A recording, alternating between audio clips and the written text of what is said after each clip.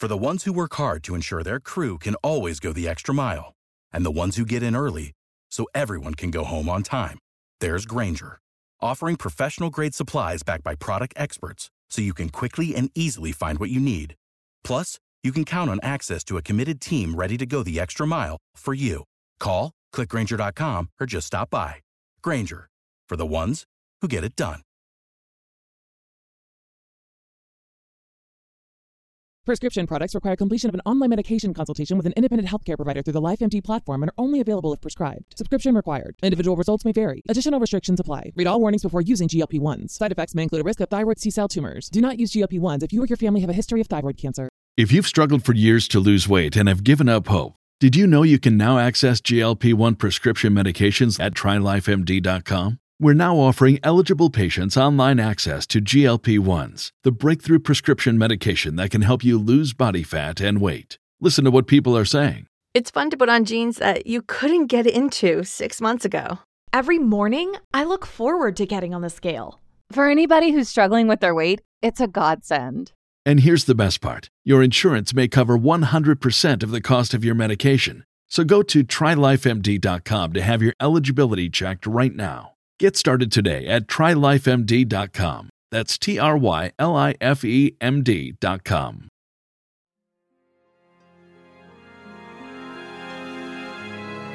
This episode of Heroes of the Horn is brought to you by Mary Sedai of the Green Aja. Stepping out from behind a thatch-roofed house, Mo Gideon wondered idly where this little village was. Not the sort of place she would expect to see banners flying. The girl had been stronger than she thought.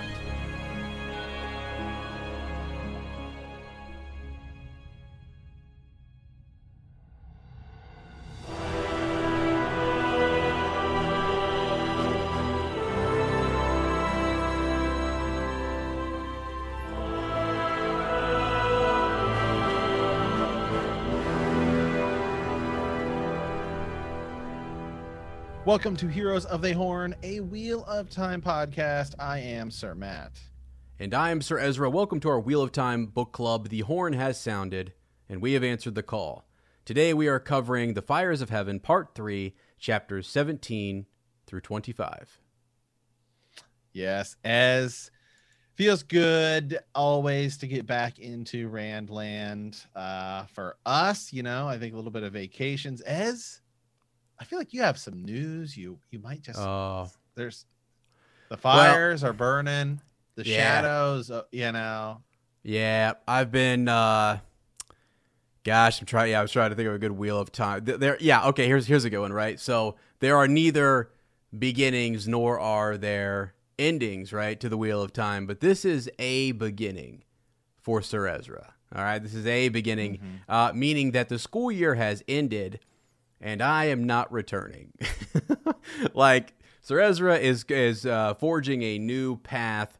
And I don't know, man, I'm going to make some content. I'm going to try to make some more content. I'm going to try to, get a job that is a little less stressful, maybe, than the one that I had. I'm pursuing other things that I'll disclose later. But, I mean, kind of, got a lot going on. And I just wanted to kind of throw that out there. I hinted at it in our group, and I've hinted at it on other podcasting projects.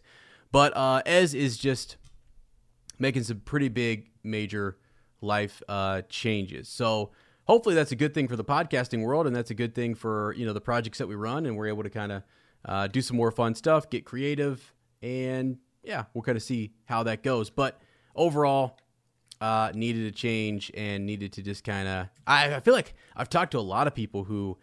Whether it's the pandemic or it's just in general, maybe it's this time of life for me or whatever, the season of life, but sometimes you just need to mix things up, or you need to, something comes across, or you come across something in life that is so important that it takes you down a whole nother course. And I feel like that's sort of what's happening to me, and I'm happy for it, and we'll see kind of where it goes. But that has been sort of the ending to the school year has been tough. It is not easy, Sir Matt, to run. I believe I am on 4, if not 4.5 different podcasting projects, and to grade papers, reply to emails to parents, teach full time, and do all the things that we need to do. So it's just like, Now that's my own problem because I, decided to jump into all these different projects, but it's what I like doing. I'm passionate about it. I'd rather, Hey, I don't man, know, educate in the pot. Yeah, that's right. That's what we're here for, as to live your dream. Yeah, no, I'm right there with you. Hopefully someday I will be there as well. Maybe if this Dogecoin or AMC stock just keep skyrocketing, I'll be right there with you. Could you imagine? Wow. That'd be great. So yeah. So no, that's super cool. It's gonna be awesome. As I'm gonna be cranking out a lot more content. Go ahead. You also just got back from vacay too, so we had Memorial Day weekend. California. Yeah, man. Like, how was that? California. I went to. It was cool. It was fun. We saw some friends in Well, they live in Lemoore, California, which is, I think it's like an hour south of Fresno. First of all, the plane we had to take to get there. Okay. Yeah. It was like you ever been on the small planes where it's like 2 seats and 2 seats? Yeah. Yeah. Right. And then you have like an aisle. Yeah. Like sometimes Small. like from Columbus to Orlando is like that, where it's smaller plane, not like the big ones. Okay, this one was like that, but it didn't have like the turbines. It had like 2 propellers. No, it did not. No, it did not. I was like, joking I don't know me. about this, man. I'm not joking. That's like, I've seen these in cartoons. I don't know. I was like, I don't know if it can jump and how many pedals this thing's jumped, but wow. Yeah. So we got there. It was fun. We went to we hung out. We went to Sequoia National Park, which is pretty cool. Had another national park to my list. Nice. Did not see any sequoia trees. You got to go like further up the mountain to do that, but it was pretty cool. Got to go to add another. I've never been to Fresno, so boom, add it to the list. So that was that was cool. So nice. Yeah, so we just got back from vacation there. So anyway, let's get to some news. First, let's talk about a little bit about some podcasting news. So guys, the Apple Podcasts, which is the majority of listeners, I think it's roughly 70% of the people that listen on Apple Podcast. They are getting ready to sort of update their player to where you can do sort of subscriptions through there. And so not all of the details are released exactly yet. And it was supposed to be out like this week, but it got pushed back. So we have to wait and see. But just know that for you guys who are like, I want to support the podcast, I'd love to get like Patreon content, but I don't want to like go to Patreon to do it. Well, we still have to wait and see what everything seems like, but it seems like you might be able to get Patreon content on Apple Podcasts, which would be a lot easier for a lot of other people and stuff like that. So stay tuned. There's a lot of news for it. We still have to kind of see, but just stay tuned for that, because I think if it turns out to be what they're kind of saying I think it's going to be awesome. Yeah, well, and so a lot of people who follow this project also follow our other stuff and know that, like, the cool thing about that is you can combine projects, and you can give people kind of like this one subscription, boom, gets you into these different, our channel essentially of our network of podcasts, which I think would be pretty freaking awesome. So yeah, I'm exactly user friendly and all that good stuff. So we'll see. We'll keep you guys informed. If that happens, we'll let you know and we'll get right on it, because it's a really, really cool option. And honestly, it helps. What we like doing is recording podcast and making audio content and video content. So we're more than happy to go do more, of that kind of stuff to really, create a better, cooler atmosphere or educate or go more into kind of tutorials on the Wheel of Time or whatever it might be. I mean, there's a lot of stuff that I have not had time to do. That's sort of my big thing, is I haven't had time to do it. So there's an incentive with the Apple, podcasting news, and then also me kind of switching gears here. So all of that is cool, and I would love to kind of keep doing that, keep growing our community, and keep having a great time here on Heroes of the Horn. So, absolutely. All right. So now let's get to some Wheel of Time news. So we talked about this on a YouTube video, but we haven't talked about it on the podcast, and that is there was a Q&A by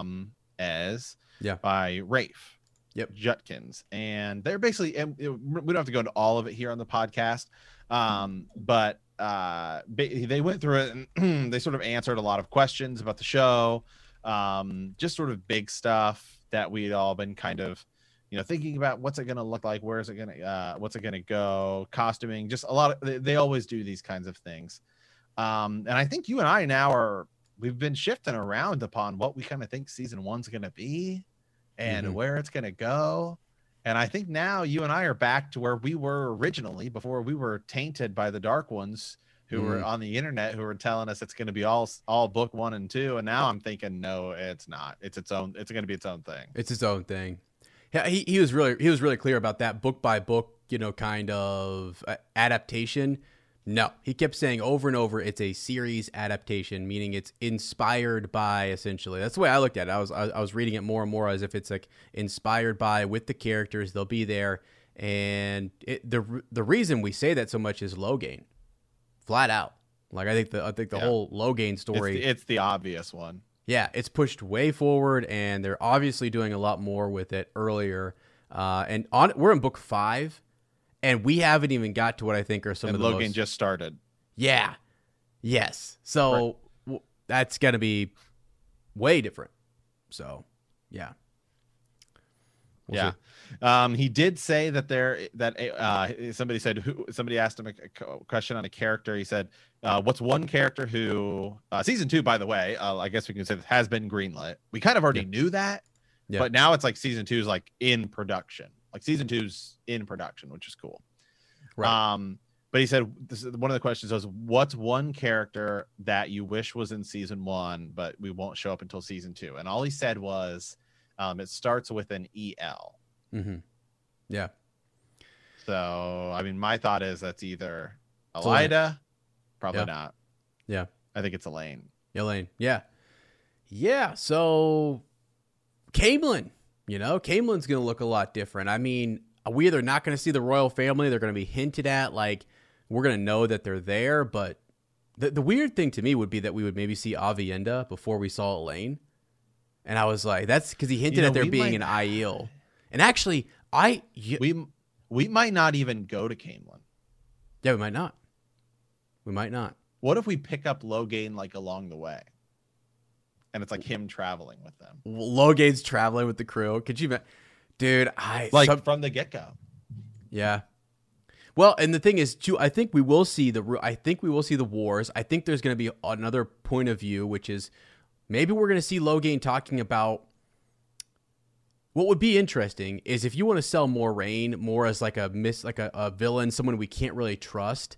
Well, she's an Aes Sedai. What we could see is Logain talking about the Red Aja coming or using him or setting him up or just trying to confront him, and they're going to kill this man. You either make him like a villain or you make the Aes Sedai out to be kind of villainous, and then Tom Maryland the whole time is kind of, ran, and the guy, the Emond's Fielders are like, yeah, Moiraine, I don't know if we should really trust you or not. And we, the audience, are watching Logain just get tortured and tormented captured by the Red Aja. I mean, I'm starting to think like basically the way he kind of said it, the way I feel about this now is I feel like gloves are off and it's, we're going to do what we have to do to get this thing done. Yeah. Like, and to make it all work.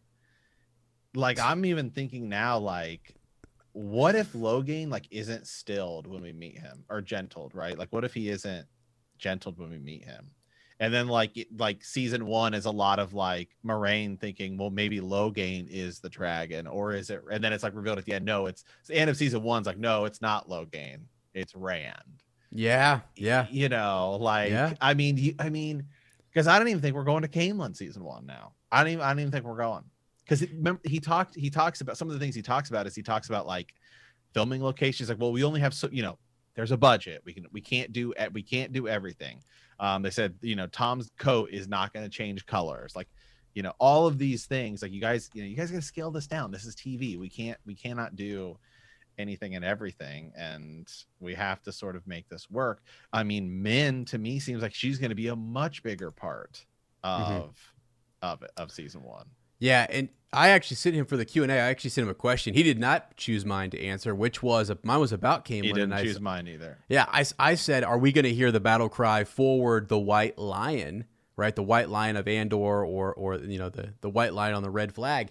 Are we going to hear that, see that? Nada. Doesn't touch it. Not touching any of the Camelin stuff. We're not going there.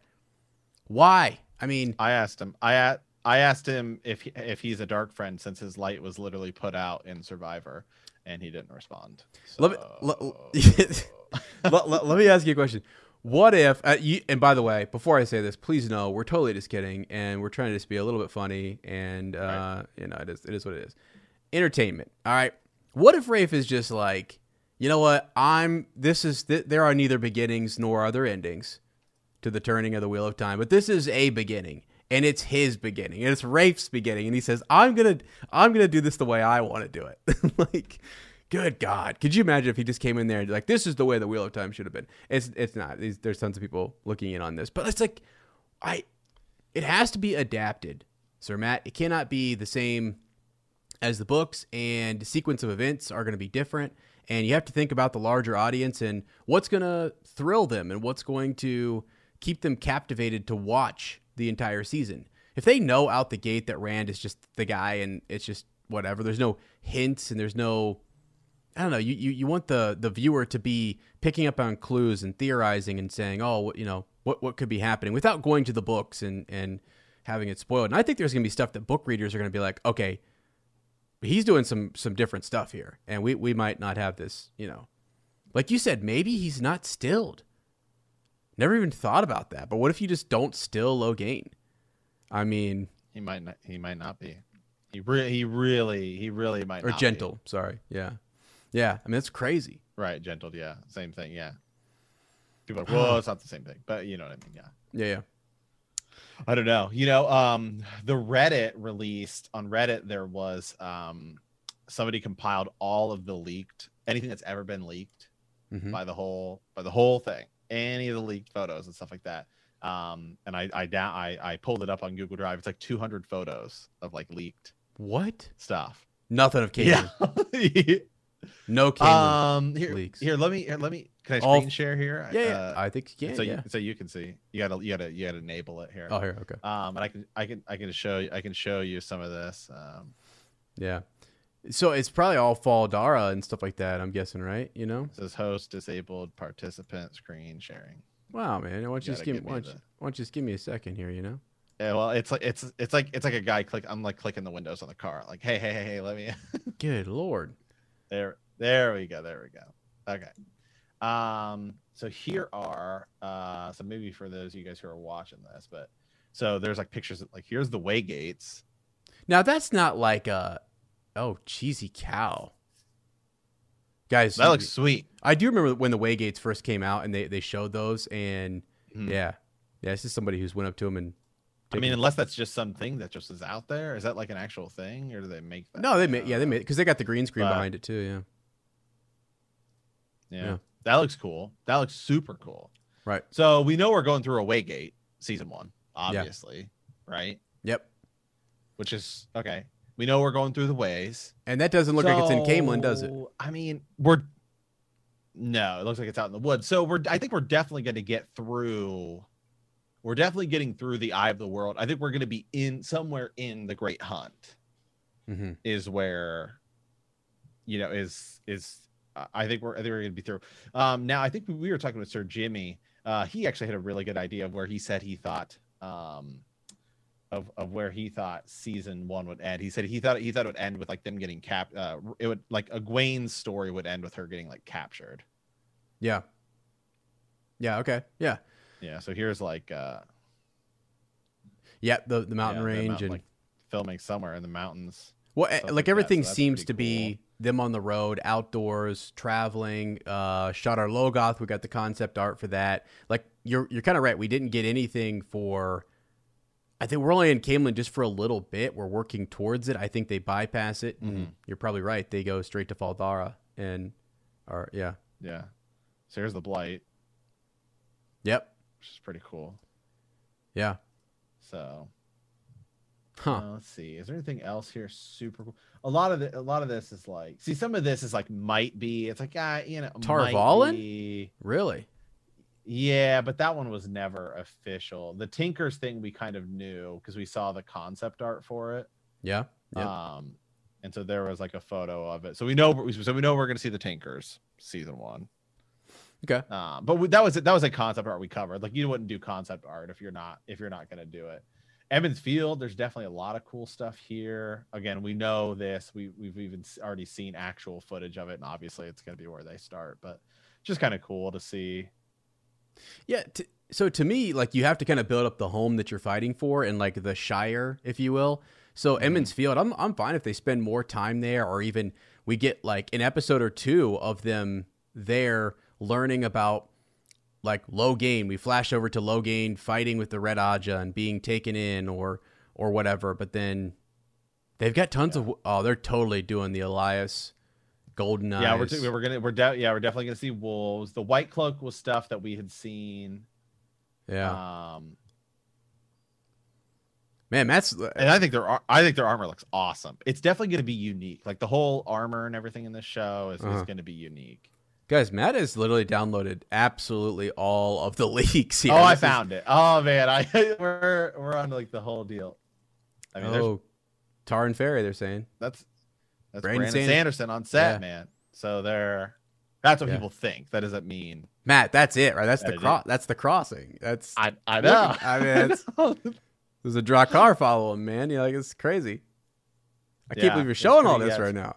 People are gonna be like, "What?" They're probably gonna get taken out. Yeah, see, some of this stuff they don't know. You know, they think, oh, here's just so some of these are like places they knew it was filming. That we don't know that it's going to be used in a scene or whatever. We just know that they're filming in places, you know, around here. So you kind of just, you know, come up. It's kind of like Game of Thrones, right? It's like, you know, you think like, well, we know they're filming in Croatia. We get to see like, oh, this is probably going to be what King's Landing looks like. Same type of thing here. So, yeah, you know, some unknown villages and farms. Wow. You know, cool.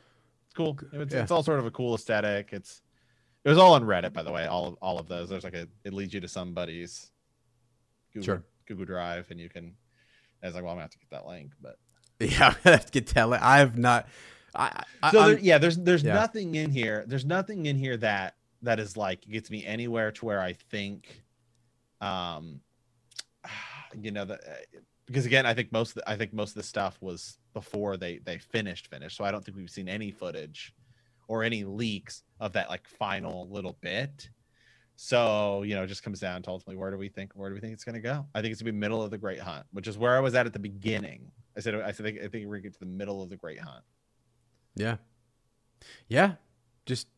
I mean, move us forward quickly and get us into more characters or whatever. I think that's fine.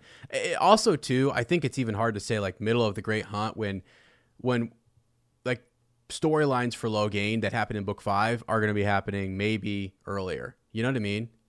Like all of this traveling, him going to there might be new tower. spring stuff. Yeah, exactly. They're bringing it all kind of together. Like it's just crazy. You could see a character who is really important much later, and some characters I can't even mention to Sir Matt right now that are later on that you might reference. You might list them off here and in season 1. Who knows with the script and everything. And that's not even to say that there won't be Eye of the World stuff in season 2, right? Yeah. Hey, I think we can take this scene and adapt it here. Yep. You know. Yeah, it is a daunting task. Crazy. So Rafe, we appreciate you for it. Your light needs to shine on, my friend. So. It can't go out on this show. It cannot go out. So. Yeah. Okay. All right, guys. Well, with that, do we have anything before we start the reread?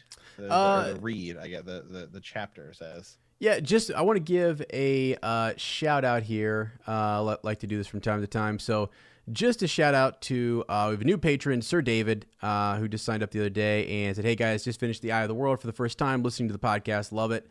And got a lot of catching up to do, but enjoys the discussions and is ready for the extended edition and keeping up." So I just want to give him a shout out and say thanks to all of our patrons for supporting us over there and helping out the podcast. We really do appreciate it, and we'll post the extended edition. And actually, we have a ton of chapters today, so we're probably going to pick something to follow up on in extended edition. We'll see what that. We kind of just naturally figure that out as we dive through these chapters. So, but that's it, man. I'm ready.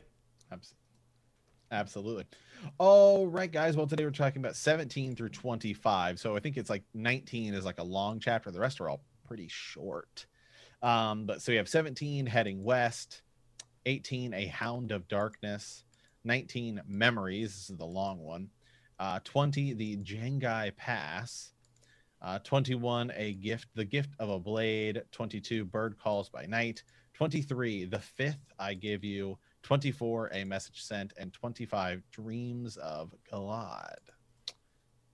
So let's go back here to 17. Heading west. So Elaine and Nynaeve sneak out of the Light of Truth and head west in the direction of Luca's menagerie. After 5 miles, Tom and Julian catch up, and the Gleeman tells the woman he has learned that Pedro Nile is trying to unite the nations against Rand. Yeah. So, and he is, he's trying to unite them against Rand, and the White Cloaks are just, dude, a menagerie, right? So this, it's a collection of captive animals, exotic, kept for display, kind of zoo-like, kind of circus-like. I just thought this was interesting that this is in here, and you get some pretty crazy things as we follow through with Luca, and we learn about what everyone has to kind of do remember, he was kind of slighted by Nynaeve as he needed some money or whatever, and was a bit slighted. Later on, they're going to catch up with him here in this chapter, and he's paid a large amount of money just to kind of take them in for hiding so they can hide in with this group of people and try to blend in. But to blend in, they've got to be like a part of the show. So I don't know, what would Matt, we're out and about. What's your talent, man? What do we have to do to get in the menagerie? What's up? Was Robert Jordan just on some sort of kick when he was writing this book? Like, we're just gonna have all of our characters try to get and become part of like like on stage or something. Because we saw Suwan do the same thing. Oh yeah. They have these talents. Yeah, exactly. It is a way to kind pattern. of. It's the pattern. It's pushing them forward. I think a lot of us. Here's something. Maybe this was his thought, right? A lot of us have talents. Like a lot of us can sing, or maybe we could play an instrument if we tried, or we could, we have talents. We just don't. You're never put in a situation where you're like, okay, now I have to do this. Like I have to. So it's kind of fun to watch these characters roll in here and say, okay, to blend in, what are you good at? I can throw knives. Like everyone's pulling out like Elaine is gonna have to come up with something, right? And she's been trained and I don't know, probably been tutored in a lot of different things in Gamelin. And then Nynaeve, what? You're gonna just heal people, or what's the deal? You're gonna braid hair. Braid hair. Yeah. So yeah, that'll tug. She's really good at tugging on her braid. Yeah. So anyway, it is just kind of funny, and I thought to myself, like, what would my talent be? If I were, what would be my show? You can play banjo. Yeah, I could play the banjo a little bit. I could get up there and maybe you can play the viola. Yeah, I play the fiddle a little bit. I guess I would do that. Maybe I'm just a Gleeman. Maybe I'm a Gleeman and I don't really know it, because we like telling stories and we enjoy kind of like talking, Mm-hmm. So I feel like that's Tom. Tom's just good old storyteller, and I can't juggle. I can't do that. Nor can I throw knives. A few card tricks. I do know some card tricks. I know some really good card tricks. Actually, you've seen them. Yeah. So. Okay. All right. Yeah. I am not good at card tricks. I can play guitar, so I guess that'd be my thing. Yeah. Would you work with any of the animals? Is that not? Oh, I don't know, man. Animals freak me out. They scare me too. I'm just like, some of them are huge. They're just huge. I've said for years, I don't like horses. Not that I'm like, oh, horses. They freak me out, man. Especially draft horses. Those things are like huge. Elephants. They're just enormous. Huge. They would just barely brush you. Like just. Can you imagine getting kicked by one? You'd be dead. Just knock you over. Yeah. I'm with you, man. I rode a horse one time. One time, and it was in control. There was nothing I could do. It was just guiding me wherever I was. His name was Diener. Right. I'll never forget Diener. I almost got lost in a national park. It was crazy. So, yeah. Wow. Anyway, We do have on our Game of Thrones podcast. We did set up what we think is going to be an impossible patron stretch goal if we hit like 3,000 patrons as American Joust. So we would have to ride horses in the event that that'll be the end of the podcast right there. One of us will be dead. That'll be the end. That'll be the end of all of it. Yeah, we'll be dead. We will be dead. Okay. Let's move on here to chapter 18, A Hound in the Darkness. So again, a lot of these chapters were short. They're like 20 minutes. Yep. And as you have to stop me, because I think you were sort of going over the summaries. Yeah. You pull them from Tar Valon Library, and I think there was one or two that had some things when you were like, spoiler. Oh, Matt, not supposed to know that yet. Because sometimes just the way they read it. So just stop me if you think I'm going to say something. I think you're good on this one. Yep. Is spoiler. Okay, so A Hound in the Darkness. So Liandrin returns to Joran Areen's house in Amador to find someone waiting for her with the other Black Sisters. That someone, it turns out, is no less than Moghedien. Liandrin thinks of competing against her at first, but after a lesson from Moghedien, she quickly changes her mind. Moghedien assigns 6 of the 11 Black Sisters different tasks without letting the others know of it. The 5 remaining ones, Liandrin, Chesmal, Asne, Tamale, and Eldrith, are set to find Nynaeve and take her to Moghedien. Yeah, some of these, by the way, we're going to get into some of these names, even in this, that are, I have to go back and hear it in the audiobook again. There's so many. Right. But yeah, we're in with the Black Aja. And so we've got Liandrin, Moghedien, and our 10 kind of remaining Black Sisters that are around Liandrin. And we just sort of get to see Liandrin try and challenge Moghedien, and it doesn't go well, right? She's extremely powerful. She's Forsaken for a reason, and it just doesn't go well. Because the rest of them, as she comes in, like the rest of them are already kind of fallen in line. Let's see. So Moghedien, did not know who headed the Black Aja. It was a revelation. Moghedien did not know everything. Liandrin had always imagined the Forsaken as close to omnipotent, something far beyond ordinary mortals. Perhaps the woman truly was in flight from the other Forsaken, so they kind of believe maybe she's even on the run.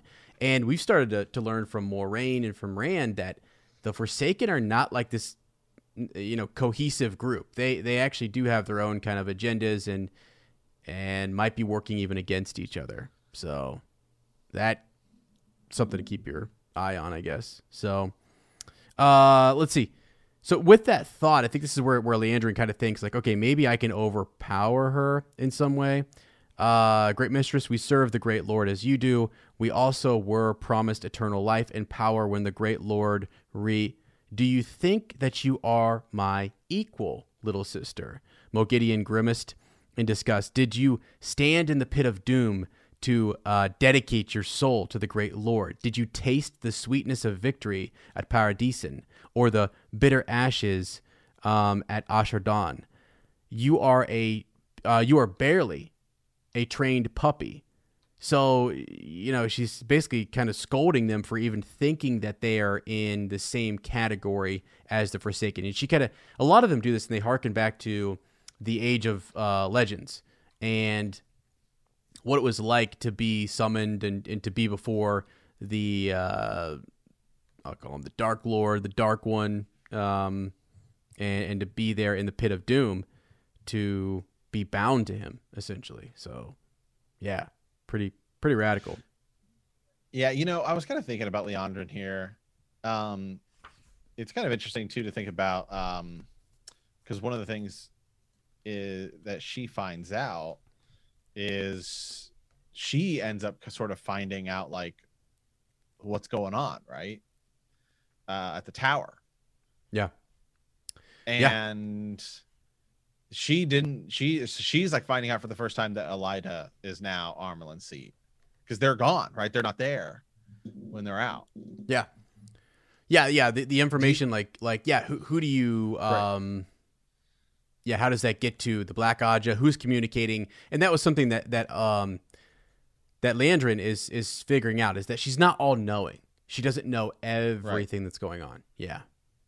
Right. Do you think that if Leandrin had been at the White Tower, that Elaida would be Amerlin, or do you think Leandrin would be?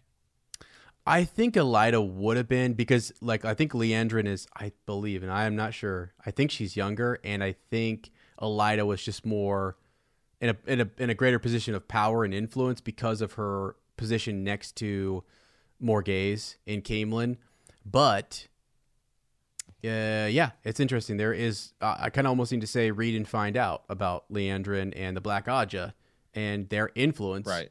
In Because and around obviously, the tower. Yeah, because I think as we just sort of view, I think at this point we just sort of view Elaida as like evil because she deposed Siuan, right? But it's like, well, Leandrin is also that, just different objectives, different sort of thing. So it's just kind of interesting to think too. It's almost like, wow, if she had been there, what would have happened? Yeah, it is. They each kind of have their tasks. So, okay, something interesting too with this chapter, even though it's small, I think it's important to talk a little bit about Moghedien and the Black Aja and what they're doing.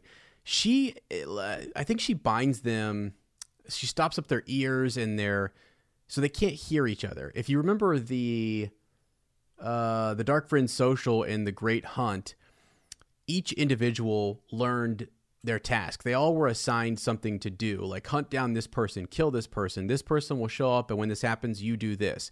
So Moghedien is kind of doing that with these Black Aja members. She's giving them instructions and saying, here's what I want you to do. Leandrin is the one who comes in here and tries to presume that she can still be in control and still almost challenge Moghedien. So yeah, and it doesn't go well. I'm gonna read this actually. I want to see. So just because this is one of the Black Aja, supposedly pretty powerful individuals, who can't challenge her. So she's already begging her forgiveness. I presumed I am but a worm beneath your feet. I beg you as one who would be your faithful hound for mercy on this wretched dog. Moghedien's eyes dropped to her cup, and in a flash, while the words were still tumbling from her mouth, Leandrin embraced the source and channeled, seeking the crack that must be in the Forsaken's confidence, the crack that was in everyone's facade of strength. Even as Leandrin lashed out, the light of Saidar surrounded the other woman, and pain enveloped Leandrin. She crumpled to the carpet, trying to howl, but agony, but she was beyond that. Anything she had ever known silenced her gaping mouth. So her eyes were going to burst from her head. Her skin was going to peel away in strips.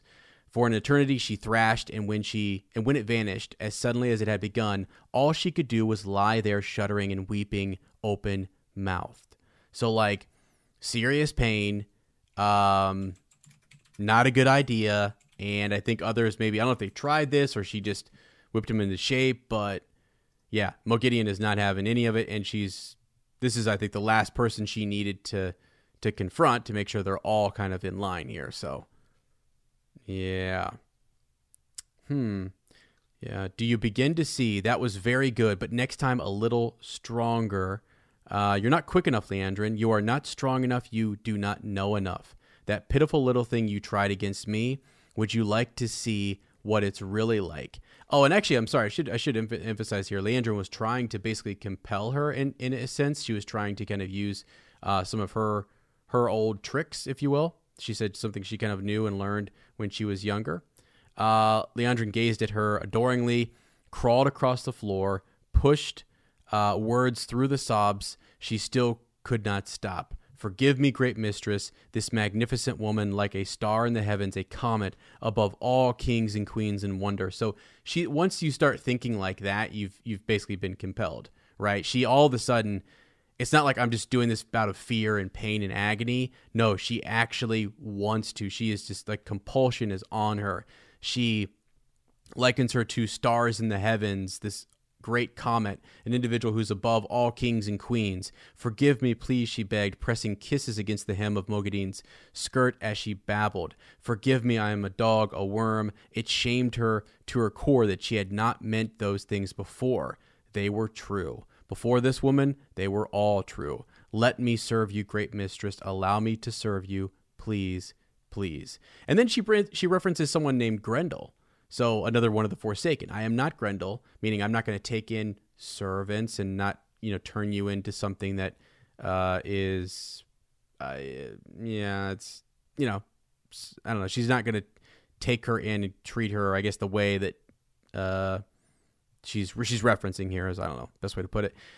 And yeah, eventually she releases her from that, but keeps her kind of, now she's trained her, now she showed her power and showed her what she can do. And Liandrin is, going to do what Moghedien wants. So yeah, it's just kind of a moment of power that's really impressive. I just pulled up because I wanted to see just what she looked like, so I pulled up in the wiki, and I don't really try to go too far in the wiki because it's all spoiler danger stuff. Danger. But it's super danger. You have the companion book, right? The white. I have the white. I have the black one. The black one. The black one is the encyclopedia. Yes. So there's a power scale in that book. Yeah. Yeah, they're all and power it shows scale. You who's. But it I don't it's ranks them by power. Yes, it does. Yes, and that's where the wiki gets it from. The wiki will power scale them. It'll compare them based upon what was written in the text and reference books. Right. So, yeah. Yeah, it makes no sense because it's like ++1, -2. It's like all over. It's like to see how it's sort of explained is because it's like, well, this is what it used to be, and now it's been up here and stuff like that. So, and I don't really know it. Pretty crazy. But Moghedien is no slouch. By the way, no slouch. Yeah, and remember, by the way, Nynaeve bested no slouch. her. She is right. Yeah. So without sort of spoiling anything anything I don't think that is pretty obvious, says that Moghedien is on the scale. There's obviously some people she's behind, but she is like, of the Forsaken, she's like in the second highest tier of the Forsaken. Yeah. And and of the female Forsaken, there's only 2 above her. Yeah.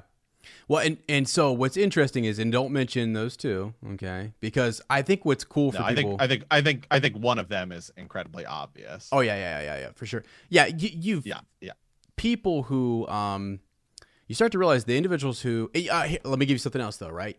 So what Robert Jordan does that is amazing. It's not just straight power on power. It's tactics. It's alliances, which is great, and then also the dream world. Access to Tel'aran'rhiod is really important, and who can control it. Like, you see the wise ones all the time telling Egwene it's dangerous. We don't understand it. It's not a place we should be. We see Elaine in this batch of chapters talking to Birgitte Silverbow, right? So who's that, and how do you access some of that power? Like, knowledge is also really important, and artifacts. You could have an Angreal, sa'angreal, ter'angreal, something that would magnify your power or give you access to something else, and that's important too. So it makes it so it's really complex. interesting. Actually, do you care if I read a little bit of this? This is actually really interesting. Yeah, just in sort of. I don't think I've seen it really. So yeah. So he's. Right. So yeah. So the wiki here. This is just the scale. So not without sort of looking at anything. This doesn't really spoil anything.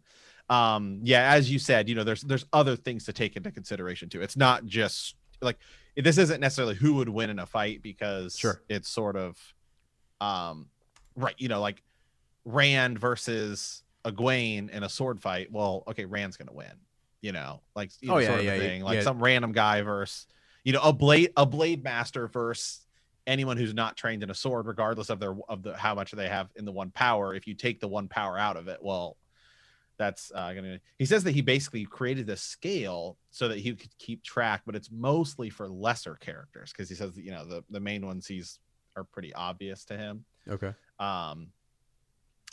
Yeah, and he kind of goes on to talk here a little bit. This is from Robert Jordan. He goes on to talk here a little bit about like men versus women, and it's actually like something that I kind of thought about, where it's sort of like, it seems like men have maybe a higher cap, like on their power, but it's mostly because they're not necessarily as trained in it. So it's more likely that they would do something reckless as opposed to a woman who's trained as an Aes Sedai. That because they're so trained in it, they're never really going to super overexert themselves. They're going to do everything within like balance. It's interesting. It's really interesting. Yeah. But yeah, I think I found it here. Moghedien, man. I mean, she's towards the top. I mean, yeah. Powerful. Yeah, I can almost hear Master Yoda. She's above quite a bit of other Forsaken, not even just the female ones. Mm-hmm. Yeah, and also it depends on what your talent is too. So that's something else as well. Some of them will know weaves that like it's not even just like how much of the power can you pull, but what can you use it for? Like what type of weave? Are you binding people with air, distorting earth? Are you using compulsion? Yeah, there's a lot of different things that I think go into that as well. So yeah.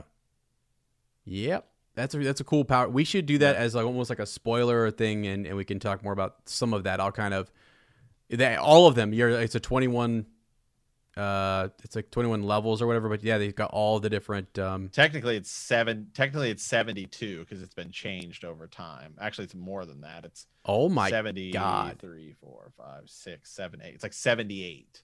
It's like 78 points because it's been changed over time. It was a 21-point scale, but it's since been. But not everyone is sort of on that list. But he jumps at some points, so you can kind of see like some people aren't in a position. But really interesting stuff just to kind of take a look at and just sort of see like, wow, okay, this is how powerful.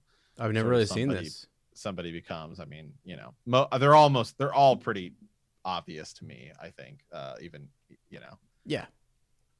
Nothing I would say that's in half these characters. I don't even know who they are yet, but so interesting stuff here. Cool. So yeah, I mean, it just when you think about some of these characters that we run into, like a Moghedien, because the Forsaken, they show up so sort of infrequently, right? Except for like Lanfear, who shows up all the time. Yeah. You're kind of like, wait, who is this person again? Like, what's their deal? What's going on? Yep. Yeah. Why are they important? How big of a deal are they? Well, I'm telling you, this is when I was first reading this, like there's such good repetition that you do learn more about the Forsaken over time. But some of them that are mentioned, like right now, Rand, when we get to his chapters, he's mentioning Samael. And is he being baited into an attack? And you're like, wait a second, where is Samael again? Like where was he at? And who did we defeat back when we were down in Tyr and Ilion and all this kind of stuff?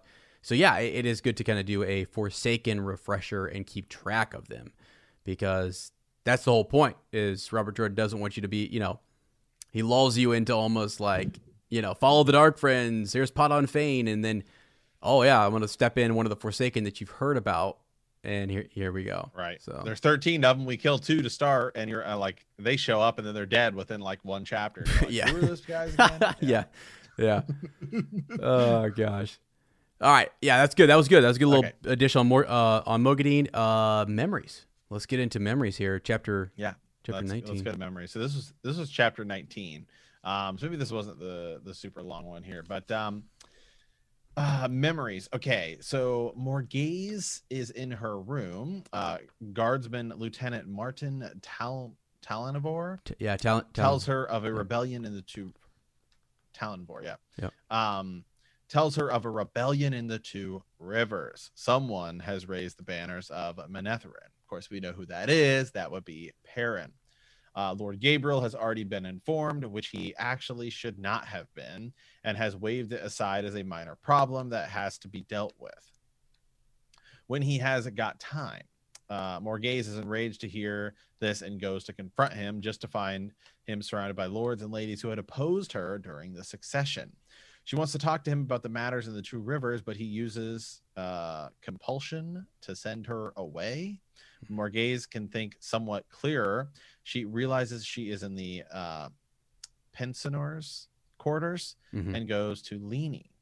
The old nursemaid opens her eyes about Gabriel, and Morgheze decides to reestablish her rule somewhere out of Caemlyn. She sends Lini to fetch Talanvor and asks him about loyalty and about people in the palace. They all swore their loyalty to the law and to the throne of Andor, but not to the queen.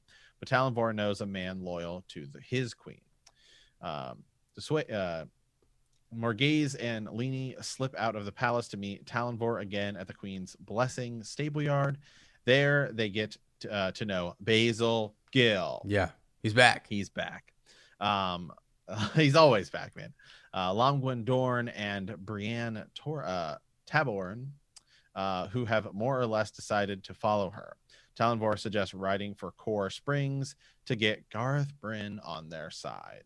Let's go. Why was this guy ever sent away? I mean, he's the general. He's there in the beginning. He's like this protector. This whole bit, I know there's a Pot on Fane tidbit coming up here in a second, but first, let me just, I have it pulled up here, okay? So, rebellion, my queen, he said in a flat tone.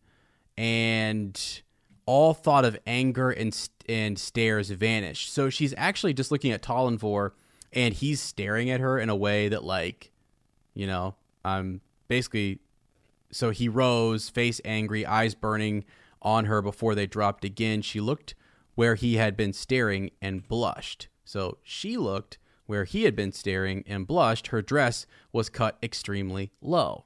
But, Sir Matt, Gabriel liked her to wear them so. So with that thought, she ceased fretting about being nearly naked in front of one of her officers. Just reading the text. Just reading what's in front of us. Just read it. So, be brief. How dare you? Then she has this thought. How dare he look at me in that manner? I should have him flogged.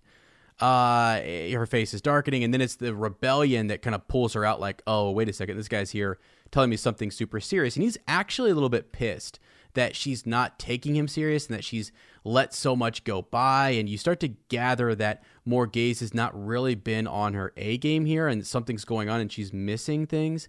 The Two Rivers, my queen, someone has raised the old banner of Manetheren, the Red Eagle. A messenger came from Whitebridge this morning.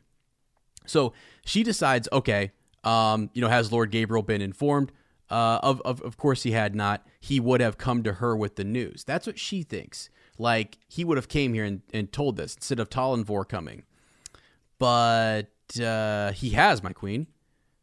He laughed. He said the Two Rivers seemed to throw up trouble, and he would have to do something about it one day. He said this minor annoyance would have to wait its turn behind more important matters. As she goes in to kind of confront Gabriel, she realizes that all of her old kind of, not enemies, but opponents to her succession of the throne are there with him. Like, people who were her supporters are not there anymore. So, she asked the question, like, she thinks this, what could Lord Gabriel be thinking to actually bring them there? Like to bring them here. So she has that thought. Now she says, let's see, right in front of everyone else, I want to speak with you concerning the Two Rivers, Gabriel, in private.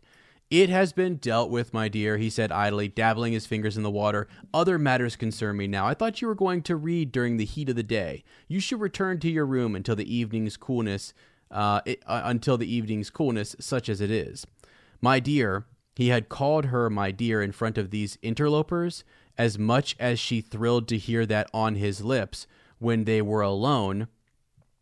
Alenia was hiding her mouth. I think not, Lord Gabriel, Morghese said coldly. You will come with me now, and these others will be out of the palace before I return, or I will exile them from Caemlyn completely. Now at that, suddenly he was on his feet, a big man towering over her. She seemed unable to look at anything but his dark eyes. Her skin tingled as if an icy wind was blowing through the courtyard. You will go and wait for me, Morghese. His voice was a distant roar, filling her ears. I have dealt with all that needs dealing with. I will come to you this evening. You will go now. You will go. She had one hand lifted to open the door of her sitting room before she realized where she was. What had happened? Had he told her to go? Had she gone? Staring at the door in horror, she could see the smirks on the men's faces, open laughter on some of the women's. What has happened to me? How could I become so besotted with any man? She still felt the urge to enter and wait for him. Dazed, right? She forces herself to turn and kind of think about this and walk away and go in a different effort or go in a different direction. So it takes like extreme effort for her to get away and do her own thing. So I wanted to read that because it's pretty clear what is happening. We just had an example of it in the previous chapter. So yeah, that's just something to kind of consider, that she is losing track of time, Sir Matt, as she walks through Caemlyn and as she is being ordered around. Talonvor knows it. Her loyal subjects are being sent away. What the heck's going on here? So, yeah. Okay. So put on Fane's part, right? So that's where we go next. So put on Fane sneaks about the dark corridors of the White Tower. He unlocks a warded door and to an old storeroom where the dagger from Shadar Logoth is kept. The urge to be complete pulls him towards it. An accepted on duty enters the room and immediately gets a slice across her cheek by Fane. He puts his head out the door to see if the corridors are still empty. He sees the accepted dying painfully. Alvarin slips in and binds Fane with air, but after some small talk, she lets him go, unsure of his position among the Dark Friends. Then he heads for his followers that are waiting outside Tar Valon. So Put on Fane now has the dagger back in his possession. Yes. And it straight up kills this girl. It's just a cut on the cheek. Terrible stuff. Like the way it kills her is pretty bad. Let me see if there's a description of that, but it's not good. It is not good at all. And Alviarin comes in there and is able to bind him and speak with him. Let's see. Yeah, the young woman lay thrashing on the floor, trying and failing to scream. Her hands clawed at a face already black and bloated beyond recognition. The dark swelling oozing down onto her shoulders like thick oil. Her snowy skirts, banded in colors at the hem, flailed as her feet scrabbled uselessly. This is going to be dark. The show is going to be dark, all right? There's going to be some, he licked at the splash of blood on her hand and giggled as he picked up the sheath. "You are a fool," he spun, dagger reaching, but the air around him seemed to turn solid, encasing him from neck to sole, to the sole of his boots. He hung there on the balls of his feet. Boom, we have Alviarin here, who's basically bound him with air. "Do you really think," the Aes Sedai went on, "that there would be no guard on the door, no watch kept? A ward was set on that lock. That young fool's task tonight was to monitor it. She had done as she was supposed to. Had she have done as she was supposed to, you would have found a dozen warders and as many Aes Sedai outside this door now. She is paying the price for her stupidity." So here we go. I wanted to make sure some of these sometimes I forget, like the summary doesn't give you everything. So sometimes I forget like when they reveal certain things, the thrashing behind him stilled, his eyes narrowed. Alviarin was not yellow Aja, but even so, she could have made an attempt to heal the young woman, and she had not raised the alarm. The accepted should have either, or she would not now be here alone. "You are Black Aja," he whispered. A dangerous accusation," she said calmly. "It was not clear to which of them it was dangerous for. Siuan Sanche tried to claim the Black Aja was real when she was under the question. She begged to tell us. She begged to tell us of them. Elaida would not hear it and will not. Tales of the Black Aja are a vile slander against the tower." And then he says in a louder voice, "You are Black Aja." And she replies with, "You want to steal that?" And then they talk about the dagger a bit. He says, "I could dispose of Elaida for you. One touch of this and even healing will not save her. You could be the first in the tower, not second." She laughed at him. "Do you think I would not be first if I had wished it? Second suits me. Let Elaida claim credit for what she calls success and sweat for her failures too. I know where the power lies. Now answer my questions. Or 2 corpses will be found here in the morning instead of 1. And yeah, so she just puts him to the question. They talk about Shell Ghul, Thakandar, and so on. Really, she's trying to get to the bottom of who he is a bit. Who are you? Why are you here? Did one of the four, the chosen, send you? Why was I not informed? He threw back his head and laughed. Are the tasks given to the likes of me for the likes of you to be knowing? And his accent keeps changing, right? Isn't that weird about Podon Fane? His accent keeps, shifting in and out. Do the chosen confide everything in you? Everything's always changed about it too. Like, yeah. Remember earlier when it's like Ordi more, Oh yeah, struggling between it. Mm-hmm. Mm-hmm. Yeah, for sure. He's definitely, he's just, he's hard to figure out. And I think that's a good thing right now. And we'll leave it at that. Yeah. So anyways, he says, be careful, pretty little Aes Sedai, or they'll be giving you to a Myrddraal for its sport. So she's just trying to get ahead of herself here. No more than maybe she should be allowed to. Her glare was icicle stabbing his eyes. We shall see, Master Fane. I will clear away this mess you have made, and then we shall see which of us stands higher with the chosen. Eyeing the dagger, she backed from the room, air around him. It didn't soften until she had completely gone.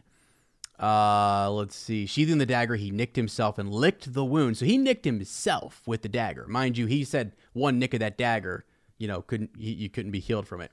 He had been a dark friend once, but he was beyond that now. Beyond it, above it, something different, something more. If she managed to communicate with one of the Forsaken before he could dispose of her, better not to try. No time to find the Horn of Valyr now. There were followers awaiting him outside the city. They should still be waiting. He had put fear into them. He hoped some of the humans were still alive. And there we go. So, and he says al'Thor was out there somewhere. He was whole again.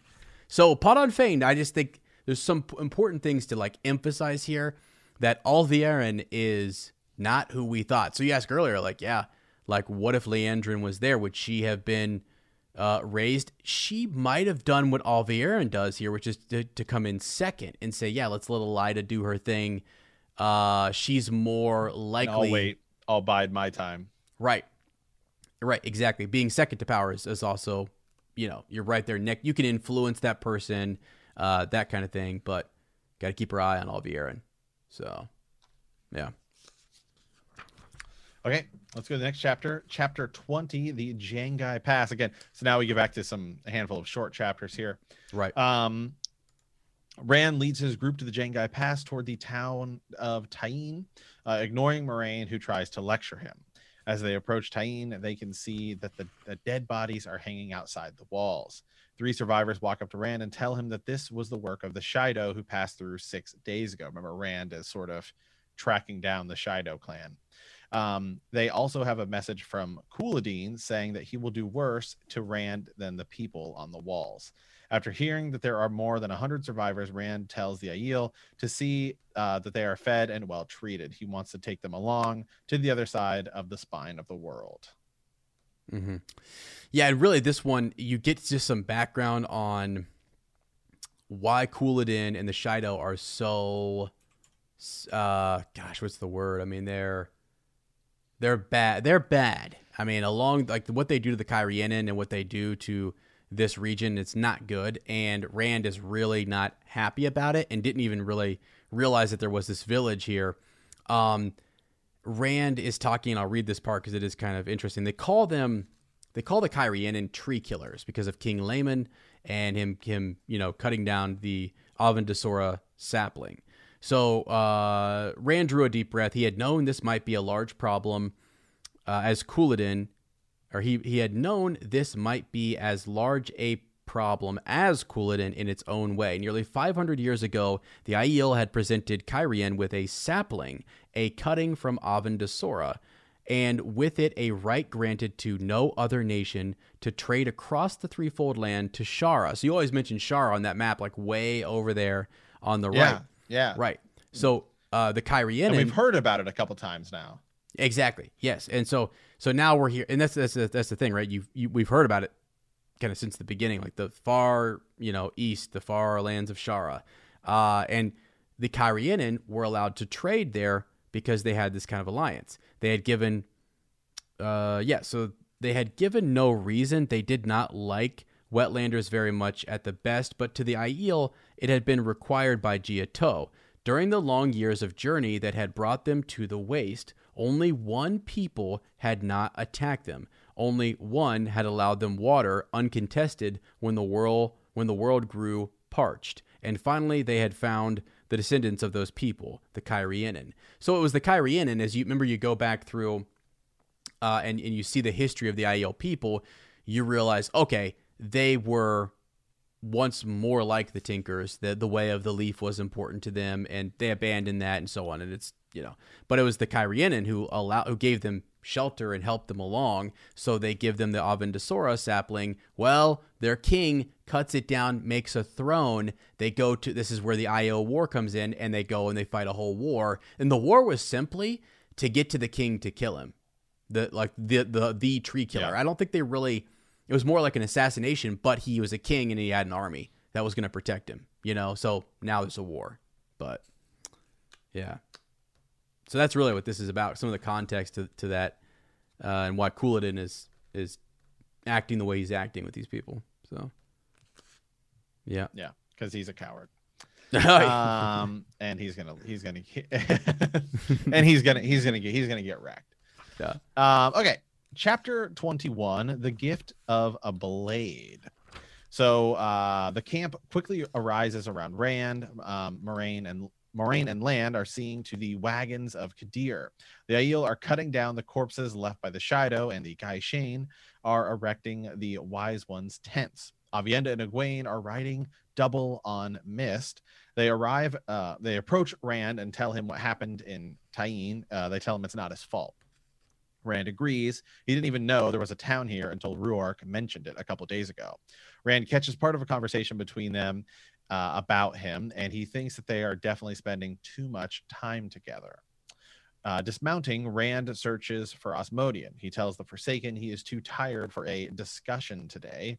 Rand tells him to go to his tent and expects to see him in the morning. Osmodian asks if Rand suddenly trusts him when he fails to ward Osmodian's tent.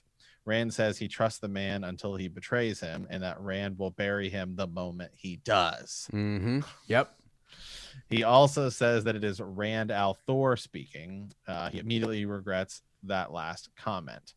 No need to hint at the voice in his head in front of the Forsaken.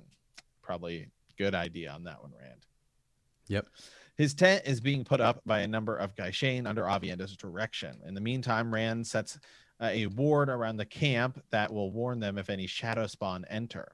The Aiel will have to watch for human enemies. Aviendha shows him a dangerous blood snake she killed with her belt knife. Rand tells her she shouldn't do dangerous things like that and should kill it with the power. Aviendha replies that using the power too often is just dangerous.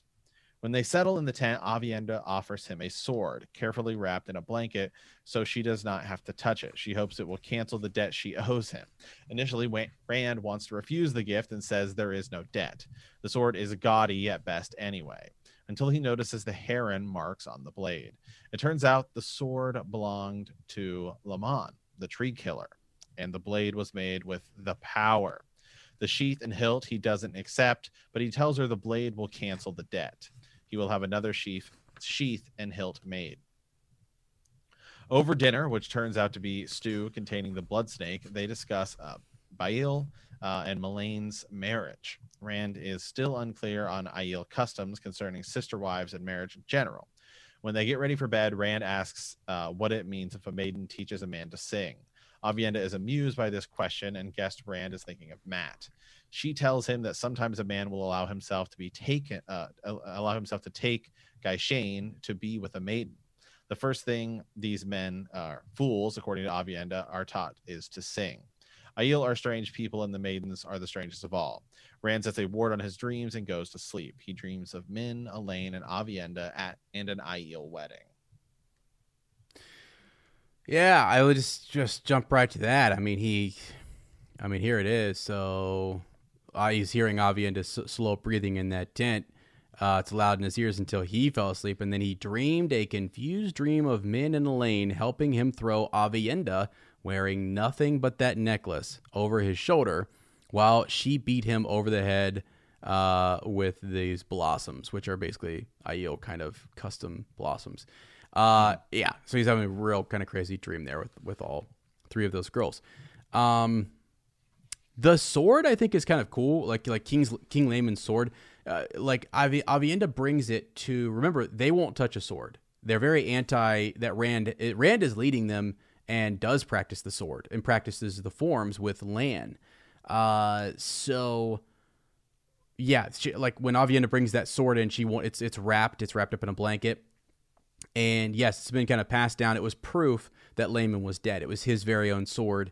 And he basically says, hopefully he can he didn't want all the glamorous kind of gems and rubies and all that kind of stuff, but it's power wrought. It's a power wrought sword like his old one, like Tam's sword and like Mat's Ashendara. So yeah, this is kind of a short chapter on that and customs. Aiel customs, which I still don't understand all their customs. So. I mean, how many times have you read the series and you know? The Aiel have never. I don't know, man. I'm just not as. I don't know. They're confusing to me. They're going to be simplified for the show, which will be good. Yeah. Okay. Chapter 22, Bird Calls by Night. This is a two-parter here. So we start off with Mat. Melindra is massaging Mat's back. She seems to think he is short, even though he would be of more than average height in most countries. Melindara seems to think he is destined for great glory and wants to know why he puts himself in the shadow of Rand. Mat doesn't listen to her. Again, Mat wants to know if Daughter of the Nine Moons means something to her. Of course, it doesn't. Just as she asks who or what she is. Mat hears the call of a Two Rivers bird, a warning from the ward Rand set. Struggling into some of his clothes, he grabs his staff and stumbles outside. Trollocs are already in the camp, but by no means enough to overrun the defenses. Mat slays several Trollocs. He sees humans among the attackers too, shouting Samael and the Golden Bees. Mat has to pay attention to a fade. The Aiel will have to deal with the humans, crying out an old Manetheren war cry as he attacks and kills the Fade. When the Fade is dying, he sees the battle is over. A pointless attack. Melindra says he dances well. He's as tall as any man needs to be, in her opinion. Yeah. So this is fun. Mat kills a Fade. No big deal. No big deal. Kills a Fade. No big deal. No slouch. This guy. Yeah, that's a pretty big deal, actually. I remember when we were reading through this, I was kind of like, did we catch that? Like, that's a big deal. So Melindra, though, is all the Aiel are tall, and she talks about Mat's height and her being he's tall himself, but she's taller. Yeah, she kind of says like you shouldn't be in Rand's shadow. Like maybe you're a man who deserves more honor. Are you kind of cool with being in his shadow? I mean, yes, he's the Karakarn, but maybe you're meant for more things and greater things. Yeah, he's almost kind of convinced that she's, for a hot second, Daughter of the Nine Moons, and she's told him multiple times, no, I'm not the Daughter of the Nine Moons. And he's like, if you're lying to me, I swear I will welt your rump. And then hands on her on hips, she looked down at him dangerously. Do you think you can welt my rump, Mat Cauthon? I'll give it my best try. She would probably put a spear through his ribs. Do you swear you've never heard of the Daughter of the Nine Moons? I never had, she said slowly. Who is she? Or what? Lie down and let me, and then boom, you get the red wing kind of bird call that comes in. So anyways, just kind of funny. There's just everything with Mat is a little bit like, teasing with this girl back and forth. Yeah. So yeah, that he kills the Fade. Yeah. No big deal. Class vintage Mat. Yeah. Yes. People love Mat. I do too, just because he's funny. He feels real sometimes. I feel like, he has some rude humor that it's playful, and people, sometimes it does get a little, Robert Jordan does get a little carried away in this series with some of that, but it's, I just say, take it lighthearted. Oh, the big thing too was during this attack, Samael is cried out, right? So his name is cried out. Like these people are, it's basically, they're trying to hint that this is his attack. You know what I mean? And Rand is, Right. and I think it's in the next chapter, is thinking, hey, I'm not so sure that I wasn't, like, this might not actually be Samael. It might be someone else. Or maybe it's a double switcherooski here. They're trying to fake him out or something. So. All right, let's move to the next part here, which is Rand's point of view. So the bird call wakes Rand immediately. He sees a Sidene and runs outside. He sees people running towards the battle at the edge of a camp. And then he spots Avienda and a Drakkar. Carefully, he uses balefire to destroy. You know, Yeah. didn't Moraine just say, hey, Balefire, guys. you can't just use balefire, man? Like, I know. Yeah, and they don't care. I mean, Rand just does what he wants. He's a dragon. You know? If he doesn't use much of it, it's okay. All right? He just uses a little tiny prick, and boom, Drakkar's okay, gone. well, what if he'd hit Avienda? I mean, come on, Oh, man. jeez. Don't even think about it. Gosh. Anyway, Avienda turns around and a stream of fire shoots towards Rand. He just has time to throw himself out of the way. Angry, he demands to know what that was about. Avienda tells him that the next time he can deal with the matter himself. Rand turns around and sees the remains of another Drakkar burning. He tries to apologize, but to no avail. The Wise Ones and Egwene come running to his tent. They feel the channeling drew them. Egwene immediately sees Rand has upset Avienda again and doesn't hide her disapproval. The Wise Ones see they are not needed here and turn around. Lan and Moraine check on him as well. Moraine warns him not to think the obvious reason for the attack is the right one. Then they both retire as well. Rand goes to check on Osmodian, who wisely stayed out of the fighting. He agrees with Moraine that it might not have been Samael. Rand replies he's been baited like this before by Samael before realizing that he is talking about the Age of Legends. He did give himself away this time. They discuss it a little longer without reaching a conclusion. When Rand returns to his tent, the maidens who should have guarded him are ashamed by the incident and offer him their spears. Rand is just glad they didn't get hurt and adds that if they want to meet their toe, they should talk to the Wise Ones. They can no doubt come up with a better solution than he can. With that, he ducks inside his tent and goes to sleep. Mm-hmm. Yeah, he has a weird. Yeah, Rand slipping a little bit here. Yeah.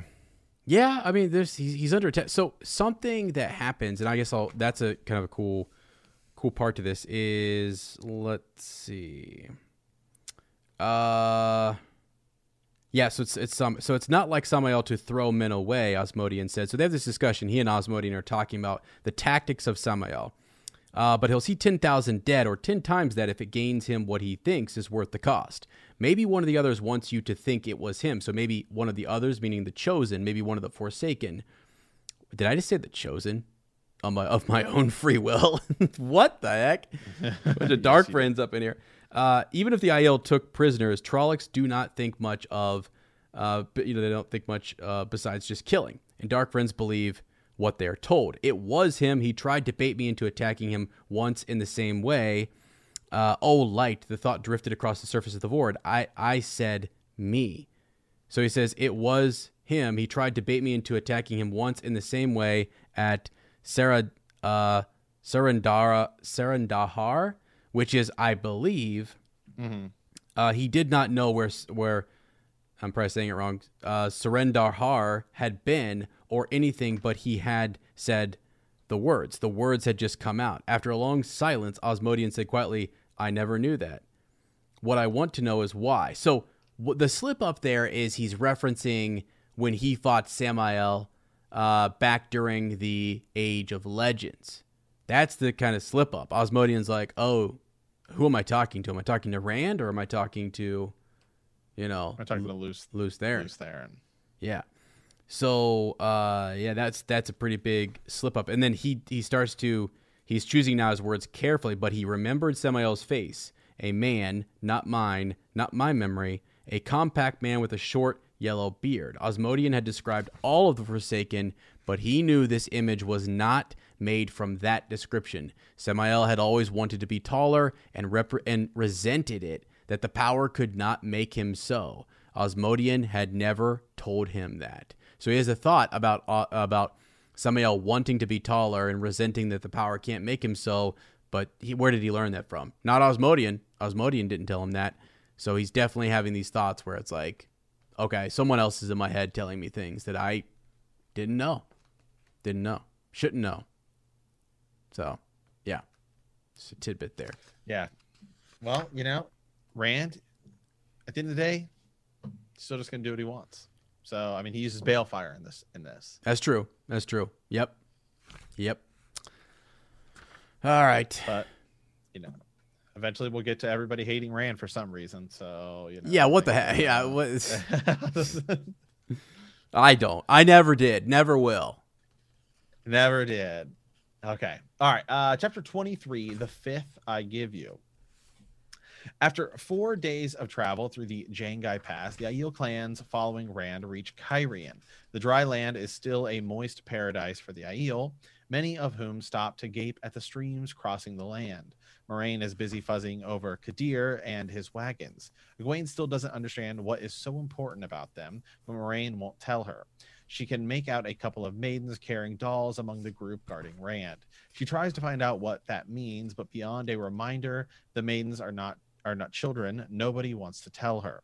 Every time she thinks she understands Aiel ways, something shows up to show she doesn't. Couladin left a grim reminder of his passage through the pass behind. He razed the town of Salan to the ground, impaling many of the inhabitants. They found no survivors. Rand is surrounded by a group of clan chiefs and wise ones. He makes it clear that he means to save Cairhien, not ruin it. The Aiel can take the customary fifth, as long as it is not food, but no more than that. Rand will have anybody who takes more hanged. The clan chiefs don't understand why he takes pity on the tree killers, but it looks like they will obey. Egwene approves of the order if only Rand wasn't so arrogant about it. Egwene offers Aviendha to ride with her for a bit, but she wants to walk. She wants to talk. Aviendha refuses to ride, though Egwene dismounts. Aviendha is still very upset with Rand. She is finally at the point where she asks Egwene to talk to the wise ones about not having to share his tent anymore.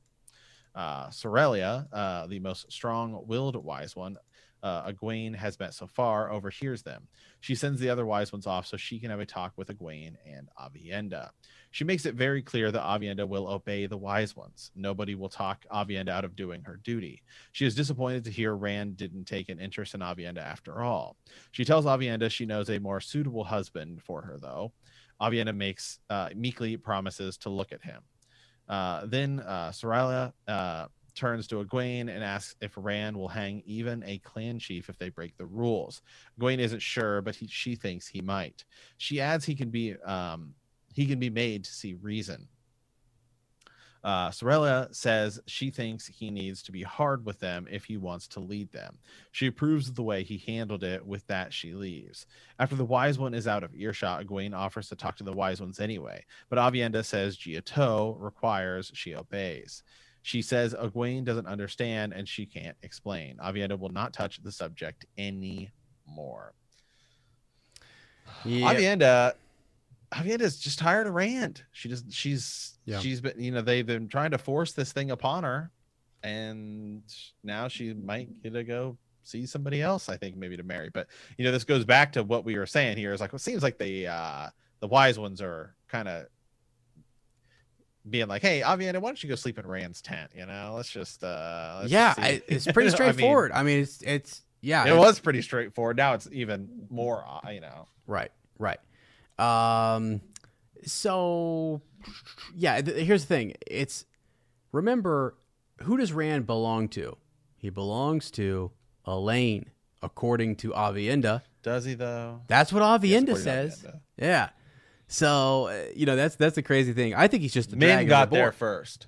Wow, here we go. Let the debates, I don't know. Moraine got there first, if we're being honest, right? Whoa. Well, technically, he and Egwene were supposed to be a thing. They were promised. What's going on here? Yeah. So anyway, my whole point. Is that an arranged marriage? Yeah. Well, kind of. But yeah, so the thing is, Aviendha is just distraught. She tried to cancel her debt, whatever that debt was, right, between she and Rand, just basically the way he's been treating her, he's kind of doesn't even realize what he's done and how he's almost essentially courted her, or even like, I don't know. She wants to, and I still don't even, someone can actually probably help me with that, which is like, what is the, like the debt between them necessarily? I know it's sort of these gestures and things that Rand has kind of missteps he's made with in regards to her culture and their beliefs, and then she's also not been able to accomplish. She's in a pickle here. She's not able to accomplish what the Wise Ones want her to because, well, Elaine is who's promised to him and all that kind of stuff. So yeah, it's just a messy situation really, and she's dealing with it the best way that she can. To me, what was cool is the reference to Moiraine and Kadyr's wagons and her fussing over that. And Moiraine used to be the focus, and Moiraine has drifted to the back seat here. Rand doesn't listen. She's acting differently. Gawain can't get information from Moiraine on the wagons. Why they're so important with all of the stuff, from the city. I mean, all the Tirangrial, So, yeah, that's pretty much it for that chapter. Okay. Well, let's move almost 2 left here. So let's get to chapter 24, A Message Sent. Egwene is glad when her tent is set up that evening so she can retire. She spends some time reading a book she borrowed from Avienda. It's a collection of heroic and romantic tales. Not that she feels like reading much tonight, but she is going to meet Nynaeve in the world of dreams, and it isn't night yet in Amadisia. Reading can't keep her awake though. She falls asleep with the book under her cheek. With a start, Egwene realizes she is in the Stone of Tears. She suspects she is fast asleep in the real world, so she doesn't want to step out of the dream. She might not be able to return. To her surprise, she sees Elaine in the stone. She is talking to a woman who looks like Birgitte Silverbow. Before she can decide if it is her imagination, Bear and Amish show up. They want to know if she has decided to come early. Egwene explains about falling asleep. Luckily for her, the Wise Ones believe her. The Wise Ones, however, are displeased to see Elaine in the world of dreams already. She is little more than an untrained child to them. Elaine points out that she is not their pupil, but is grateful for their concern nonetheless. I mean, look at Elaine already playing it, pretty. Okay, yeah. Here I can the politics of it. Right. Yep. Navigates right. it.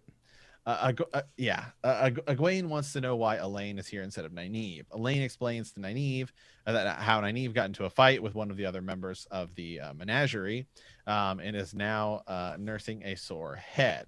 Egwene is not amused and tells Elaine to tell Nynaeve to hold her temper. Like, that will work. She also gives a hint that she wants to talk to Elaine alone later. Did the daughter heir understand? They quickly exchange news. Elaine isn't ready to leave the menagerie yet. Nynaeve still doesn't know where the Blues are gathering, and they are learning a lot about the Shan-Chan from Carandon. The Wise Ones don't understand their interest in the Shan-Chan. They fled after Rand defeated them at Falma. Elaine says that doesn't mean they won't come back. Egwene tells her they have moved into Cairhien with the Shaido still several days ahead, heading to the capital. They have been spotted by the Cairhien, but that was unavoidable. When the exchange is complete, Egwene watches the Wise Ones leave the world of dreams to get some real sleep. Mm-hmm. Yeah, so the big takeaway for me in this is that Egwene's fear of the Shan-Chan comes back, and her capture and her captivity really, and her being leashed and forced to do whatever the Shan-Chan want her to do, like to use the power in a destructive way and as a weapon. And so she's asking, basically they're with the menagerie and they come across a Shan-Chan, and they, Elaine says, yeah, we put the Suldam on her and we're good. She's not Damani. You put the Adam on what would be maybe a Suldam, and just to check to see if they are. So a Suldam is what actually wears the Adam that's on a Damani, if that makes sense. So yeah, that's really the big takeaway there. And then there was this look between the two of them, like, I'm not really gonna go back. Like, maybe we should check on this more. and meet up a little bit later, possibly. She's still kind of sneaking around behind the Wise Ones' backs here a bit. I mean, who are the wise ones to say that Elaine shouldn't be in there? I mean, they don't, it seems like they know more about it. It's a dangerous place. Then the Aes Sedai? Well, she's not technically an Aes Sedai, so she's Elaine is even though she's faking it right now.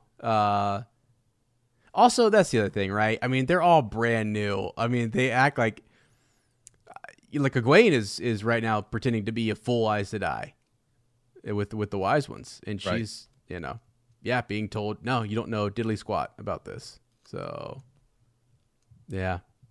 It's dangerous, man. Yeah, everybody just thinks they know. Everybody just thinks they know it better than everybody else. I mean, she's also the daughter heir. Actually, Matt, what you just said right there, and people who are veteran readers of the Wheel of Time series, everyone thinks that they know what to do better than everyone else. That is literally what this whole series is about. Like, no, I know. No, I know. It totally is. Yeah. No, these people know. Yeah, it's crazy.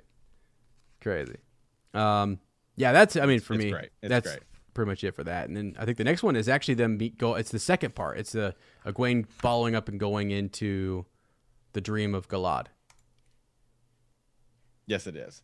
Yeah. So dreams of Galad here. So Egwene floats in the darkness for a moment when she is sure the Wise Ones took their own advice and went to sleep. She forms an image of her novice room in the White Tower. Cautiously, she looks into the corridor and sees the door of Elaine's room opening. She did get the message. Egwene wants to know about Birgitte or Birgitta.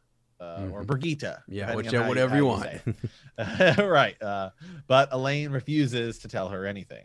She has made a promise not to. She asks Egwene to trust her on this. Reluctantly, Egwene agrees. For now, Elaine wants to know how Rand is. Egwene tells her that he is unhurt, but he is getting a bigger head every day. Elaine says she sees why he threatened the clan chiefs the way he did. He must be able to dispense justice without favors. But she agrees he needs to remember he is only a man too. Egwene asks if the fight Nynaeve got into won't cause any problems. Elaine tells her Nynaeve apologized for it, and once again stresses the message she gave Elaine earlier. Elaine notes Egwene has changed. She says Egwene will become Amyrlin's seat one day. With that, she leaves. Egwene isn't ready to go yet. She goes to Elaida study to see if she can find out how things are in the tower. Most of the reports speak of failure. Bashir's army is still missing. There are no reports from Tanchico. Nal is calling the White Cloaks to Amador, but no one knows why. Rand's location is unknown. The agent who left Elaine and Nynaeve escape is to be punished. It seems Elaida is making plans to build a palace as well. When Egwene moves into Keeper's study, she runs into Galad. He looks more beautiful than any man has the right to. He asks her to go with him for a walk, but Leanne interrupts them. Angry at herself for almost letting herself get caught in her own dream, Egwene jumps to the two rivers. She runs into Galad again. They are married this time, and he carries their son. From the corner of her eyes, she sees the red eagle and the red wolf head banners. No, this isn't right. Screaming, Egwene flees Teleron Riyadh. And then we can kind of shift here, just go to the final part of it. Moghedien watches the girl flee. She has the remarkable strength in the world of dreams. It would have been nice to trap her here. Sharing the place with Lanfear is bad enough, but she doesn't really interest Moghedien. Nynaeve, Elaine, and Birgitte do. She is after for ruining her plans. She will find them and punish them. Mm-hmm. Yeah. So I wanted to just bring up, I guess, in this part, so Egwene kind of, she's doing her normal thing, right? Which is just, she goes back into the dream world and she stays there and tries to go to the Amyrlin study to look at the notes, to see what's there, to figure out there's something that she can kind of learn about what's going on. And as she's walking in, the way it's written is, let's see. Oh, here we go. So she, so hurrying out of the antechamber, she was about to reach for the neat pile of scrolls and parchment with some seals on the keeper's writing table when the room seemed to flicker. Flicker, flicker, flicker. You know, like that's something we see whenever Robert Jordan wants to show us something where either the power is being used or something suspicious is happening, or you're caught in a trap, like this happened, I think, when Rand enters that room. Bless you. When Rand enters that room with the Myrddraal, there's like flickering, and there's like time seems to stop and things happen. So just the word flicker is something he uses to indicate something's going on, and it's a dream, caught up in her own dream here. And she does say, yeah, Galad is just beautiful to her. She says here, like, her face heated. She certainly did not love him or even like him very much. He was beautiful, and in those dreams he had been much more what she could have wished. It was his brother Gawain that she dreamed of more often, but that was just silly. Whatever Elaine said, he had never made any feelings known to her. So she's thinking and dreaming more about Gawain than she is Galad. But Galad happens to be the more beautiful, prettier of the two. So, yeah. And as you said, yes. So she is Moghedien, or you said Moghedien. By the way, you could say it either way. I've heard people say it both ways all the time. The actual readers, I think I go back and forth. I go back and forth too, and that's why sometimes when I'm pausing, I'm actually just like, oh wait. I think it is Moghedien though. I think Moghedien is what they say now that I'm really thinking about it. I think it's Moghedien. Yeah, but people say Moghedien as well too. So like, I've heard it both. Do they? ways. Yeah, the readers of the audiobook, they read it both ways. I've heard both readers read it both ways, and I'm like, what? Oh, okay. The heck? So anyway, but yeah, that's pretty much it for that. I mean, that's where we are. And I think at the top of the show, I accidentally said chapters 26 and 27, but we're definitely saving something like that for extended edition, I think, anyways. What do you think? Yeah, I think actually it was just a 25. Oh, was it? Okay. Chapters 17 through 25, yeah. All right, good. Sweet. All right, good. Yeah, so anyway, I mean, what's your overall thought? Like, your impression, I guess, of this batch, of chapters? This block, I know, because I picked the chapters as I picked them based upon time at this time, as opposed to picking them basically on story, because I was like, well, this seems like it'll make sense. Yeah, it's fine. I mean, my biggest takeaway, I guess, you look at these batch of chapters. I guess the three sort of themes you can sort of run with is, one, things at the tower are messed up. Mm-hmm. And I mean like messed up as in like they have no idea. Like Elaida has no idea what they're doing. Like it just, I mean, Padan Fane's killing people. They seem to have no control. I mean, even from their own standpoint, I mean, they can't find Siuan. I mean, she's doing a pretty bad job. It's time for a recall. Get her out of there. Wow. I mean, she's not even doing a good job by like a villain standpoint. I mean, it's like, it's like, what is even in that first meeting she had, people were just like talking all over until she decided I need to step up and say something. So you have that going on. Then the other one is, man, Rand is gonna wreck Couladin when he finally gets his hands on him. He is. I mean, he's gonna wreck that dude. Right. Yep. I mean, he's not happy. I don't know what Couladin's plan is, other than he must just think he is cool. He must just think he's better than Rand. He does. I mean, the only thing I can think is maybe he can try to turn people against Rand. Yeah. Right.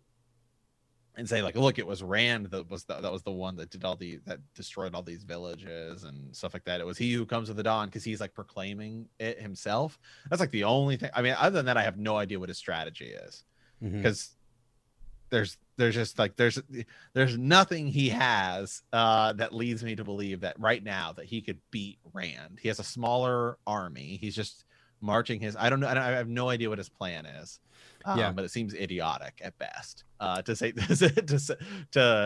sort of say the least. And I guess the other thing I'll take away here. I guess maybe I'll focus on sort of the girls. It's I said this a couple times. And I think we're seeing it more and more of Elaine sort of stepping up, right? Because we said that it felt like she got her powers. Of the girls that went to the tower, so Nynaeve, Elaine, and Egwene, it felt like she was kind of like last to sort of like to get her powers and sort of have like sort of cool moments and stuff like that. And so now it does feel like she is sort of starting to step up a little bit. Yeah. Like she is obviously the one in there talking to Egwene, and then I think when the wise ones tell her that she shouldn't be there, I think she handles it well. Even though what she should have said was shut your mouth. But no, so you know, I like when we see people sort of level up, as we say, right? I guess my only complaint about this whole thing is, where's Perrin? Is Perrin? Oh, are we ever gonna see Perrin? I mean, come on, man. Dude, hey, we were just in the Two Rivers. We referenced it in the Dream World. The banners are flying. Morghese is pissed about it. Gabriel doesn't care.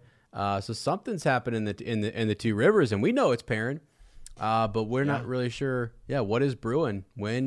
When do we get Faile and Perrin and everybody down there? Isn't that crazy to think we've had a crap ton of characters? We've explored a lot of the maidens. Like there's a new maiden mentioned all the time, Maiden of the Spear. You have you've encountered the Black Aja. You're hearing more about the Forsaken. Like there's just more and more and more characters, and we have a whole batch of them that we know very well that are sitting in the Two Rivers. That what's going on down there? We have no idea. Yeah. So no idea. Yeah, it's crazy. Yeah. Awesome. Okay, Ez. Do we have a pigeon today or no pigeon today? We talked just shout out at the top of the show on our one of our patrons there, and then really guys, there hasn't been much show news. There's not really been a whole lot going on, and you know, if by the way, if there are thoughts, things that we missed, or things that need more clarity, that's always a good thing to send us a pigeon on. We cover these in large batches. I mean, we're not just doing chapter by chapter. Some podcasts have done a chapter by chapter, and I think you can get into the nitty gritty. You get the text, you pull out the words, and you actually get to kind of go through that. It's sort of what we do for Bend the Knee in our Game of Thrones, the Song of Ice and Fire podcast, and you get more in depth with that. We're kind of doing this cursory takeaway. So sometimes if things need more explanation or they're confusing or we missed a big point or something, that's a great time to send us a pigeon or send us a message and we'll read that. We'll do kind of a recap like, hey, here's some things we missed. So make sure you send those in if you have any questions or thoughts or what have you. Now, if it's something I spoiled, I'm not going to, if it was an accident or whatever, I'm not going to emphasize it more later. So just, you know, you can let me know. That way I can keep a closer eye on things. I appreciate that anytime. So. Yeah, absolutely. All right, guys. With that, we want to thank you for answering the call. In our next episode, we will be discussing The Fires of Heaven, Part 4, chapters 26 through 35. Yeah, absolutely. And if you would, friends, please subscribe to the podcast over on whatever app you're using. But if you want to, again, as Matt said at the top of the show, subscribing on Apple and using their podcasting app is a big deal. That we might be sending a lot of cool stuff that way. So don't forget to subscribe, like us, write that review, leave a comment, or send us a message at thehornofvalyr@gmail.com. We will see you soon, and remember that the grave is no bar to our call.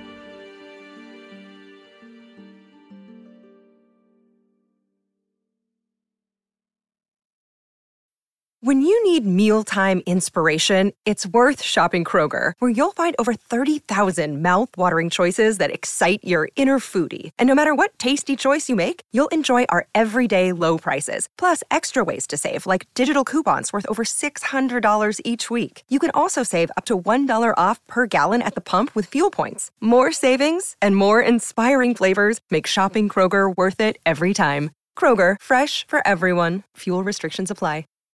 Save big on brunch for mom, all in the Kroger app.